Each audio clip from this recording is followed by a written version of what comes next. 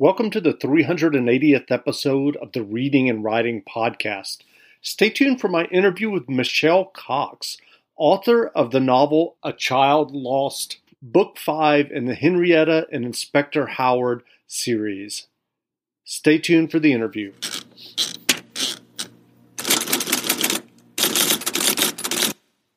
The Reading and Writing Podcast is brought to you by Libro FM. Libro.fm lets you purchase audiobooks directly from your favorite local bookstore. You can pick from more than 185,000 audiobooks, including bestsellers and recommendations from booksellers. You'll get the same audiobooks at the same price as the largest audiobook company out there, but you'll be part of a different story. One that supports your local community and your local bookstore. If you're new to audiobooks, they're the perfect way to get more books into your busy life. You can listen during your commute, while doing chores, walking the dog, or just relaxing at home. All you need is a smartphone and the free Libro.fm app. If you already love audiobooks and don't know what to listen to next, check out recommendations and curated lists from people who know audiobooks best, your local bookseller. Here's your special offer from the Reading and Writing Podcast. Get 2 audiobooks for the price of one today with your first month of membership with the code RWPodcast at checkout. This offer is only valid for new members in Canada and the U.S. Check out Libro.fm today. Welcome back to the Reading and Writing Podcast. My guest today is Michelle Cox. Michelle's latest novel is A Child Lost, which is the 5th novel in the Henrietta and Inspector Howard series. Michelle, welcome to the podcast. Hi, thanks for having me. Sure. Well, if someone listening hasn't heard about your novel, A Child Lost, yet, how would you describe the novel? That's a good question. I would say the whole series is, I describe it as Downton Abbey meets Miss Fisher's murder mysteries. So you've got a big historical fiction bent. There's definitely mystery and there's definitely a little bit of romance. And there is the haves and have-nots that we have during the Great Depression. So it's a mixed bag, a genre blend, and A Child Lost in particular kind of goes a little bit on the darker side from some of the previous books in the series. Clive and Henrietta, the 2 protagonists, venture into Dunning Asylum, which is an actual real mental institution on the northwest side of Chicago. So there's a lot that comes into play there. Great. For someone who may not have read your series yet, can you tell us about the main characters in your series, Henrietta and Inspector Howard? Sure. So Henrietta, just as a quick aside, is actually based on a real woman that I met in a nursing home when I worked on the northwest side of Chicago in the early 90s. And she was a real spitfire of a woman, and she had this incredible life in the 30s and 40s in Chicago, and she would follow me around and tell me all of these stories about her past. And she would say that she was a bombshell in Chicago, that she had a man-stopping body and a personality to go with it. I know. So even then I thought, wow, that'd be great in a novel. So here we are years later. And I did use that woman, many of her stories, to create the character of Henrietta.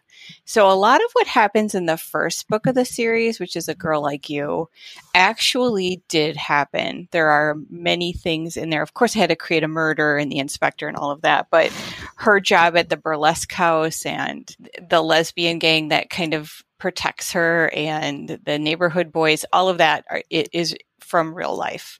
So we have Henrietta, who's this impoverished girl living in Chicago. Her father's committed suicide and her mother is chronically depressed, and it's up to her as the oldest to be the breadwinner. So she's out there hustling all the time, and she takes a job as a taxi dancer, which was a step up from prostitution. And she's dances with men for a dime a dance. That's what a taxi dancer was.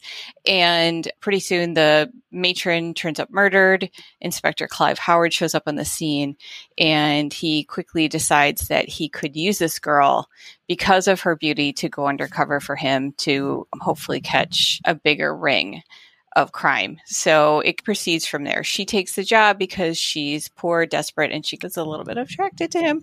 And it goes from there. And of course, as the series goes along, there's so many more plot lines that are going on at the same time that jump from book to book. That's been fun to develop too.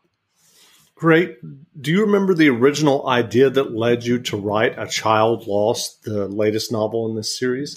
That's tricky. That's a tricky question because the books, they're not completely standalone, although people do read them as standalones, but the character arcs continue from book to book. So in A Child Lost, we have the main plot line of Clive and Henrietta running, but we also have this plot line of her younger sister Elsie and a German immigrant Gunther going at the same time. So book 4 ends with this mysterious little girl showing up in Elsie and Gunther's life. And I knew I needed to carry that story on, explain to the readers who this little girl is. I leave it as a cliffhanger.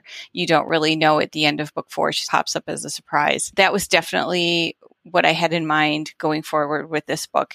And A Child Lost, there's many references to lost children in this book. I for spoiler reasons, I won't go into all of them. Clive and Henrietta have a situation. Elsie and Gunther have a child, and then another set of minor characters are also dealing with a type of lost child. So I was trying to tie all of these together when I started the book. Your series is set in Chicago in the period between the two world wars. What about that time period appealed to you? That's a good question. First of all, to be perfectly honest, my true love was the 40s. I loved everything about the 40s. But because I was when I started this series, I didn't realize it was a series. I thought I was just writing a one-off. And I wanted to write a mystery, and I wanted to write about this woman in the nursing home, but most of her experiences were in the 30s. And I loved the detail that she told me about working at the Chicago World's Fair in 1933, and about how she dressed up as a Dutch girl every day and passed out flyers for a Dutch rubber company. And she told me all about the fair and what she would do on her lunch breaks. And I just loved that detail so much that I thought, you know what, I'm just going to set this book in the 30s. But then it turned into a series. So then I had to scramble and learn a lot more about the 30s, which actually was fun. And I'm glad I did it now because there are so many books already that are set in the 40s. And now with like the Downton Abbey thing, you've got a lot of World War I stuff coming out. And I thought this is perfect because it's that era that has been forgotten. There's not a lot out there talking about that besides like mobster stuff. And I didn't really want to do that either. So I think it fits really well. So are there other time periods or historical events in Chicago that you would like to write about eventually? Oh, I'm not sure. It would be great to move the series into the 40s, but every book only covers about 3 months of time. So it's going to be a while before I would hit the 40s. I do love the Victorian era. I think it would be neat to write something about that time period, but I don't know where exactly I would set it. So that's to be determined. I have written 2 other standalone books and that are not connected with the series. I'm currently trying to shop around, and those are both also set in the 30s in Chicago. So I guess I'm stuck there now, at least for now. What are your earliest memories of reading in books? Oh, wow. I was a huge reader. I loved The Little House on the Prairie. I loved the Anne of Green Gables series, the Happy Hollisters, Trixie Belden, and especially I loved the Louise May Alcott books. I read those about, I don't know, a million times. And I would try to write like little fan fiction before I knew what fan fiction was from her stories, but they were so terrible that I just started to try to illustrate them instead. And that was it's a fun little thing of its own. And so what was your path to writing and publishing? How did you write and and get your first novel published? Had you always wanted to be a writer? No, not really, to be honest. I guess maybe, but I was too afraid to be a writer. So when in high school, I was thinking, should I maybe pursue the writing path, or should I go into be a pre-med, which I loved science and I loved the idea of being a doctor. So I thought that a doctor sounded easier, to be honest, than writing a book. And turns out it's true. No, just kidding. In college, I finally decided I couldn't hide from writing anymore. So after 2 years, I switched from a bio major to a lit major. Notice it still wasn't creative writing. And then I ended up getting married, having kids. I was a stay-at-home mom. And it wasn't until maybe 2012, 2013, I had a big chunk of time open up. My oldest was diagnosed with ADHD, and I quit all of my volunteer stuff and all of my committees and that I had been on. And I suddenly had this glut of time. So I thought, you know what, you can either go back to writing, you could get a job, or you could maybe try to write this novel that you secretly always wanted. And it was time. It was my time. I was ready. I was confident enough to at least start it. I had no concept of getting it published. That's really the truth. It was more just a matter of me seeing if I could challenge myself to sit in a chair long enough every day to produce a novel. And it took about a year. I did it. And I gave it out to friends and they loved it. And they said, why don't you try to get this published? And I don't know anything about that. So they said, we should try. So I spent about a year trying to get it published, trying to get an agent. And that. Without the ones like you who work tirelessly to keep things running, everything would suddenly stop. Hospitals, factories, schools, and power plants, they all depend on you. No matter the weather, emergency, or time of day, you're the ones who get it done. At Grainger, we're here for you with professional-grade industrial supplies. Count on real-time product availability and fast delivery. Call, click Grainger.com, or just stop by. Grainger, for the ones who get it done. Went nowhere. I submitted it finally to She Writes Press out of Berkeley. And initially they took it. They read part of it. They said they loved it. They would take it. But then when they found it was 240,000 words. They said, no, we're not going to take this. I said, well, what about this mystery novel that I've been working on? And they said, we'll send that over. And that was A Girl Like You, the first book of the series. And they said, yeah, we'll take this. And that was the start. So tell me about the 240,000 word novel. Oh boy. You know what? I had to Google, I don't tell a lot of people this, but I had to Google how to write a novel. So that's how I learned to write a novel, is looking at things on Google. And it was based on another story from the nursing home. I write this blog, just as a quick aside, called Novel Notes of Local Lore. It comes out every week. And it's basically a story a week from the nursing home. True stories. It has its own following. People love these stories because they're just so real life and real people. And I tell writing groups all the time, if you're stuck for an idea, just go sit in a nursing home for 2 weeks and you'll have more stories than you could ever use. So it was one of those stories, but it was more of a coming of age story. It was about a woman her mother was going blind. This is true. Her mother was going blind. The dad died, and she had a mentally handicapped younger sister.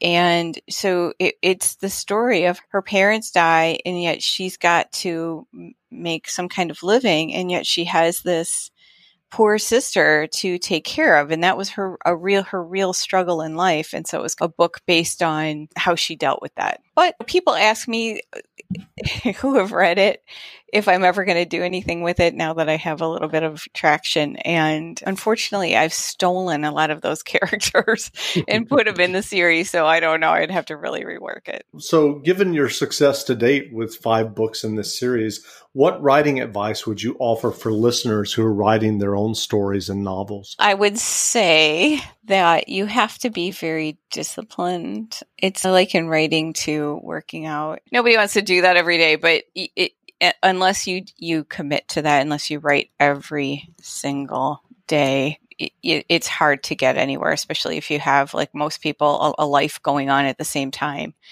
But I just think it's really important to carve out that time. And even if what you write gets erased the next day, you're still building that discipline. Nobody feels like working out, but you have to make yourself do it. So that's my biggest advice. Sure. What novels or nonfiction books have you read recently that you enjoyed? Wow. I love Beatrice Williams, I have to say, and Lauren Willig. So those are always my two faves. I'm reading Tiny Little Things right now by Beatrice Williams. I don't read, to be honest, a ton of nonfiction, but I did pick up Linda Gartz's Redlined, which is her memoir about growing up in the 50s and 60s in Chicago and the policy of redlining that existed. So it was fascinating, but an easy read. I was surprised. So it was great. Great. Where can people find you online if they'd like to learn more about you and your novels? MichelleCoxWrites.com is my website, and you can go there and find all the links to all the social media platforms I'm on, Instagram and Twitter and LinkedIn and all of those. Sign up for my newsletter because I have huge giveaways every couple of months for newsletter subscribers only. So this past month, I gave away an iPad, an autographed set of my books, a $50 Amazon gift card, and I don't know, there was something else that I threw in the prize pack too. So they're huge giveaways, but those are only for subscribers only. So check that out, and check out the whole series is on audio. Great. And are you working on another novel now? I am. I'm shopping a novel called The Love You Take. Like I said, it's set in the 30s in Chicago. And I'm on the second draft, I'd say, of another novel, which right now the working title is called Prodigal. It's, again, based on a real story. It starts in the 20s and goes all the way up to the 80s. Starts out in southern Iowa and it migrates to Chicago. So that's my current project. Well, again, we've been speaking with Michelle Cox, author of A Child Lost, the fifth novel in the Henrietta and Inspector Howard series. The novel is available now, so go buy a copy. And Michelle, thanks for doing this interview. Thanks very much for having me. And now, stay tuned for a brief excerpt from the audiobook of A Child Lost, a Henrietta and Inspector Howard novel, by Michelle Cox and narrated by Jane Entwistle. Well, as it turns out, I found a case as well. It's a missing persons case, and it's very interesting, Clive. Clive groaned internally. This must be what Elsie had called about for help.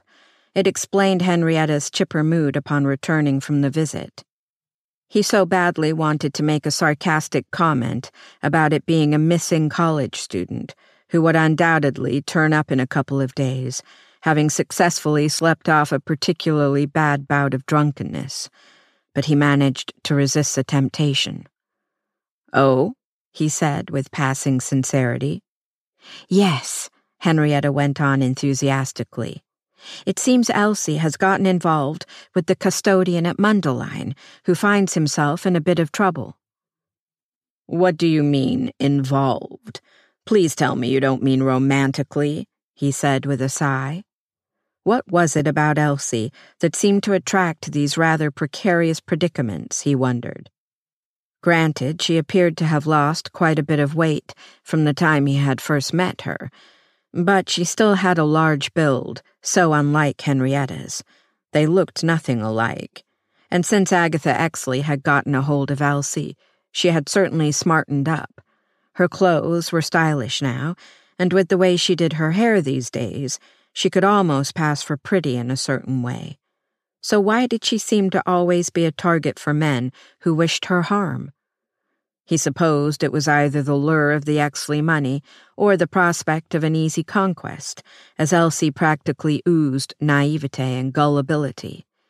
It made sense that she was constantly being taken advantage of. Though he hated to admit it, Clive, like Aldrich Exley, had hoped that by Elsie attending Mundelein there would be an end to such affairs. but apparently not. He was learning that nothing about Henrietta's family was predictable, except that they were unpredictable. "Well, it may have strayed in that direction," Henrietta answered, "but that's not the trouble, at least not yet, if I can help it." "I beg to differ, but go on, enlighten me."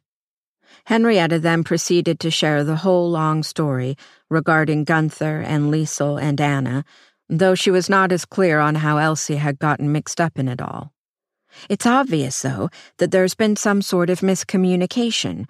The poor man has been working at Mundelein College, looking for this Liesel woman, who all the while has been somewhere in Mundelein, Illinois. Most likely the seminary out there. "You know it?" Henrietta asked eagerly. "Know of it. Never actually been there," he said with a tilt of his head. "Not ever having the calling, shall we say, to become a priest." "Well, perhaps we could go and check it out, see if we can find her. What do you think?" Clive paused, thinking. 4 years was a long time not to have heard any news, and he unfortunately did not share Henrietta's optimism that this woman might still be there. More than anything else, this had the flavor of someone who didn't want to be found. Yet he hated to dampen her spirits. "I suppose we could," he said slowly, rubbing his chin. "But I'm not sure finding this Liesel is going to help matters. Seems to me this Gunther has more of a problem of what to do with the child." "Oddly, that's what my mother said, and Gunther agreed, poor man." "You've met him?" Clive asked, intrigued. "Yes, he was at the Palmer Square house when I went today. Elsie brought him along." "What's he like? Seem on the level?" "Yes, actually. He's rather nice. He speaks English very well. He was a teacher or a professor or something in Germany."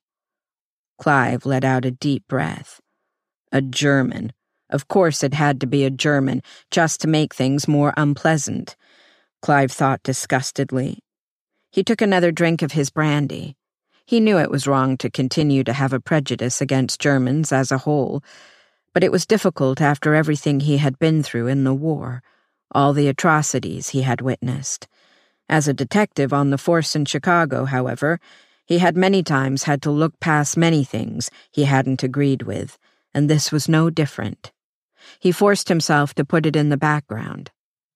"Well," he said, clearing his throat, "it seems we have our day planned out for us." "So we're going to do it?"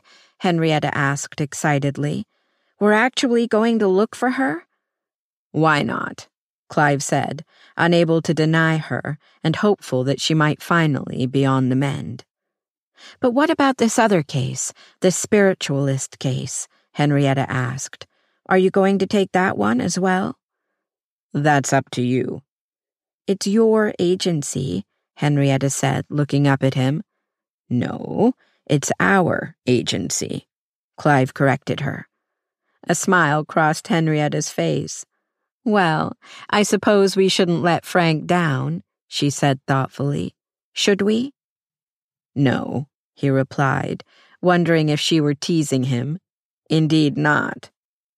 "I'm not sure it will really lead to anything, but I think he really needs us, don't you?" she asked innocently. As much as he had been trying to hold back from touching her with any degree of intimacy these past weeks, Clive could not help but reach out and stroke her cheek with the back of his finger. "Must we talk of Davis?" he said, his voice thick. He was finding it hard to control his rising desire for her.